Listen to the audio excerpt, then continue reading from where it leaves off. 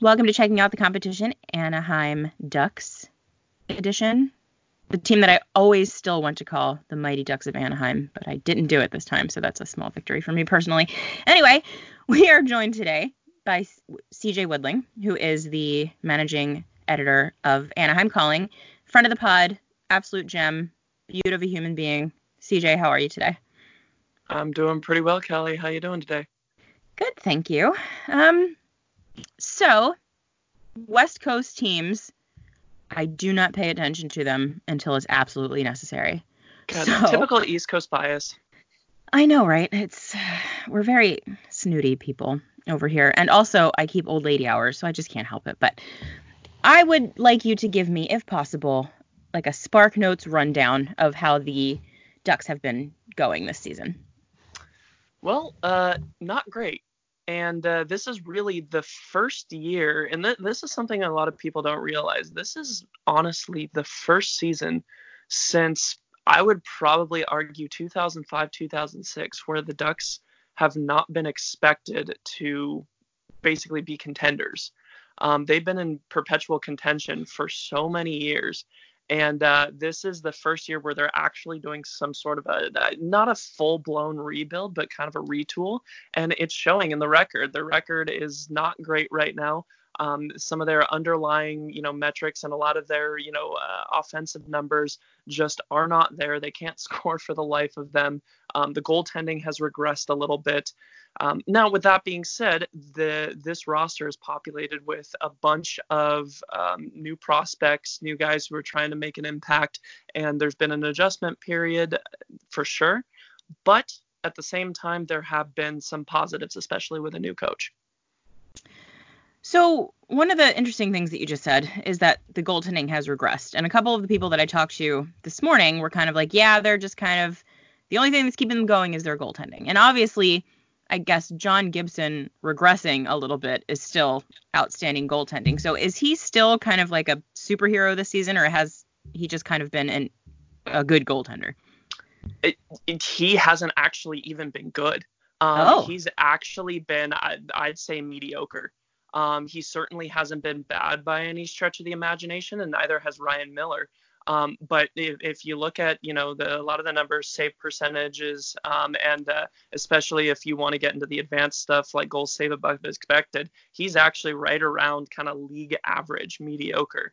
Really, we can't explain why. He's not necessarily last season. He was put through the ringer. I mean, he just went through absolute hell with scoring chances, shots. His workload was so big that he went onto the IR around, I think it was like January or February, and missed probably about 3 weeks or so because he was actually about 20 to 25 pounds underweight due to his workload. This season, he's still facing a decent amount of shots because the Ducks defense isn't that great anymore, but he hasn't been facing as big of a workload as he did last season. But for some reason, and I don't think anybody outside of the team could tell you why, he just doesn't quite have it this year. That's a bummer. Yeah, because it is exposing. Yeah, it's exposing the fact that really the Ducks have been getting by the last couple of seasons on goaltending, and when that's gone back, well, they don't have a whole lot to stand on. So to take things on a more positive direction for a second, you said that this team is populated by a lot of new guys, a lot of prospects who are getting their shot. Who's impressed you so far? As far as most of the new guys, none of them have really kind of lived up to some of their hype. Now, to be fair, the Ducks don't really have anybody that's like Connor McDavid, Elias Pettersson, Jack Hughes, Capo Caco. Right. They don't really have anybody that level. But they do have some players that should theoretically, if they hit kind of their potential, will be very good NHL players and kind of lead the Ducks into the next wave of the future. So I personally think that at least lately, I'll go with lately, Troy Terry has been getting a lot of time up alongside Ryan Getzlaf. In the last couple games, he's been moved back down to play with some other line mates, specifically Sam Steele and Adam Henrique. But Troy Terry, after a bit of a rough start to the season, has been looking a lot better. The points and production haven't come yet, but if you watch him, he plays a game very similar to Ryan Getzlaf in the fact that he's a total puck hound and the fact that he can kind of, to an extent, dictate the pace of the game when he's on the ice. He has some size concerns. He's a very small kid. And I think he likes to play a little bit bigger than his body allows him. He doesn't have that slippery, type of thing that small players are really need to do to be successful. But as of lately, he's been very noticeable on the ice, a very good playmaker. I'd say so far with him, I'd say it's not going to be too much longer before we start seeing the production follow.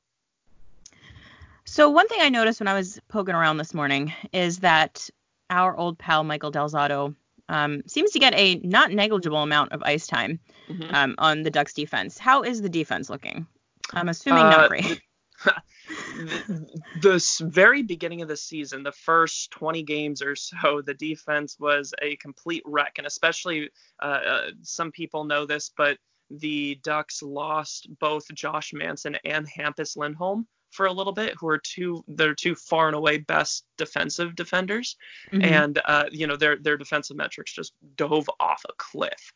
So they're both back now, which has certainly helped. Del Zotto has gotten a decent amount of ice time. He actually is kind of more of a seventh defenseman. He has been rotated out a little bit, but I'm not going to lie. For the amount of ice time that he's gotten and what he's making, he's been fine. Like, he hasn't been good by any stretch of the imagination, but he's been serviceable, I think is the best way to describe him. Good for him. Yeah. Yeah, why not? So one of the places where the Flyers are struggling pretty hard right now is their power play. It's kind of died completely. How are the special teams looking for the Ducks this year? Oh, god awful. We are the Ducks have the second worst power play as far as percentage goes in the NHL, only ahead of the Ottawa Senators. Now, it's funny I say that, and I don't want to give Flyers fans a ton of hope that the Ducks aren't going to score on the power play, because about 3 games ago, the Ducks completely overhauled their power play units and their systems. And they now are on a 3-game streak where they have scored at least one power play goal. So it looks like that is starting to turn around.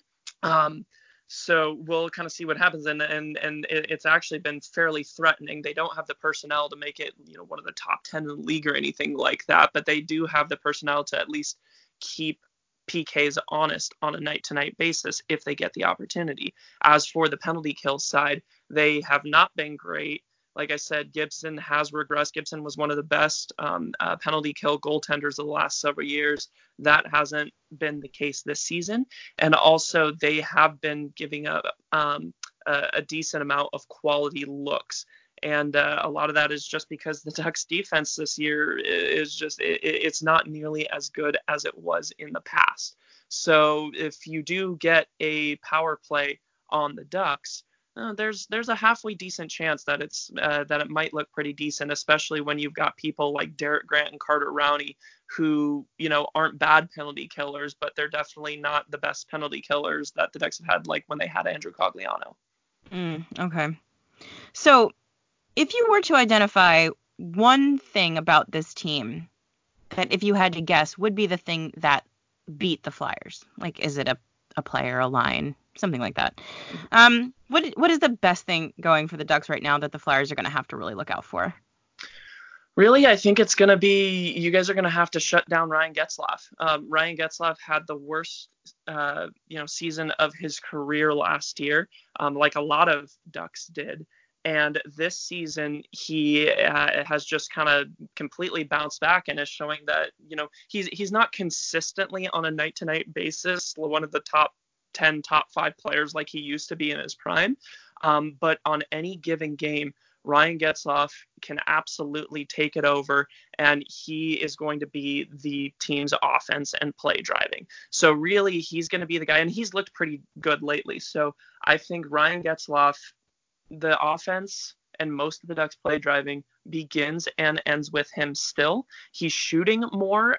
He's shooting actually at a rate more than he ever has in his entire career, while still being the passing threat that he has always been. So he's the type of guy where realistically you're not going to always expect him to make that extra pass. Now he's starting to shoot more, and he's now second on the team in goals because of that, on pace for more than a 30-goal season. So at the end of the day, I think that your guys are going to have a more than likely a tough time shutting him down. Although if I were the Flyers, I'd probably put Couturier on him all game. So we'll see what happens and how they respond to that. Yeah, I'm assuming they're going to try to get that matchup, I would imagine. Just kind of out of curiosity, given that Getzlaf is clearly the heart and soul of the Ducks at this point, how much longer do you think he has in him? I've always maintained that Ryan Getzlaf will more than likely age like Joe Thornton. Getzlaf and Thornton have always played extremely similar games. They've always been pass first guys, but they've always had underrated shots that they've, a lot of their fans feel like they haven't used enough.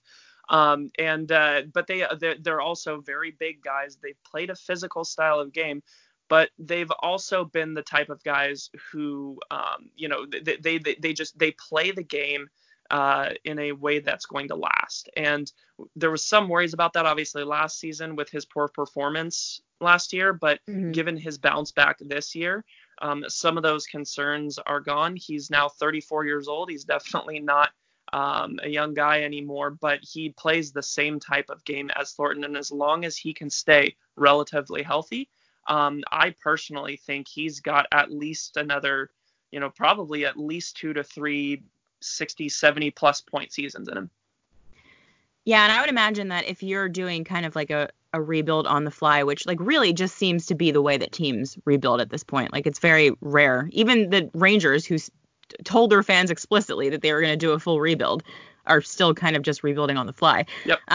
Having a guy like Getzlaf around to kind of bring up the kids that you bring onto the team is going to be a good thing, I would imagine. Absolutely. So is there anyone on the Flyers you're looking forward to see in this game? Yeah, I mentioned him briefly. There's actually a couple, really. I'll call it 1.5. I know that Andre Kasha's brother David was just called up for you guys, and I know I honestly don't know a ton about him. So just from a pure curiosity, brother, kind of Ducks link perspective, I'm excited to see kind of what his game looks like and how he performs for you guys. As far as one of the bigger players, though, I'm a huge fan of Sean Couturier. I love the game that he brings. It's funny, Ryan Kesler for the Ducks was such a good two-way forward for the Ducks for a number of years until the last, probably 1.5 years, 2 years, where his hip just gave out on him. And Sean Couturier, to me, is basically what prime Ryan Kesler was, and probably even better than what prime Ryan Kesler does. I'm a huge fan of the defensively responsible two-way guys who are just a total threat to score on the other end. So I'm really going to be looking at Sean Couturier for really just an example of what a complete all-around game looks like. Yeah, and hopefully he gives you a show. The ranks for the Flyers at forward are very thin right now, so it's you're essentially getting half of an AHL lineup. All right, good to know. Yeah, not ideal, but, it is what it is when the injuries come. So, that said, your prediction for the final score in this game. All right, so it's actually good that you told me that the Flyers are kind of at half strength here for the forwards, because the Ducks are at full strength for the forwards and they can't score. So this is going to be an interesting game. I'm probably predicting it's going to be lower scoring. But the Ducks, their last 10 games have actually played pretty well. But and scored a fair number of goals, it seems like. Just looking at the final scores. Yeah, they haven't been terrible. But I'm gonna go ahead and given where the Flyers are at right now, I'm probably gonna give the Flyers a 3-2 win in regulation. Okay, I'll take that. It's actually more positive than I was feeling right now. Yeah, it's just I don't know. It's hard to say when you've got kids playing that haven't been in the lineup together, and no one knows how anything's going to work, and no one knows what the lines are going to be. And they played probably their worst game of the season against Minnesota last night. They've got the Jets tonight, couple of days off, 1 day off, and then you guys. And the Ducks are coming off a shootout win over the Rangers with 3 days of rest. And it's a home game. Yeah, so I don't know. I'm going to be positive. I'm going to say 3-1 Flyers. So we're close, but all right. I think that's realistic. Maybe Carter Hart has himself a nice little game and only gives up 1, so I'm going to go with that. There you go. All right, CJ, thank you again for doing this. This was awesome. Of course. Thank you so much for having me on, Kelly. Keep doing amazing work, and good luck to you guys. Thank you. And again, CJ is the managing editor of Anaheim Calling, which is the Anaheim Ducks blog on the SB Nation Network. And you will catch this game at 7 p.m. on Tuesday in Anaheim. CJ, enjoy the rest of your day. Go Flyers. You too.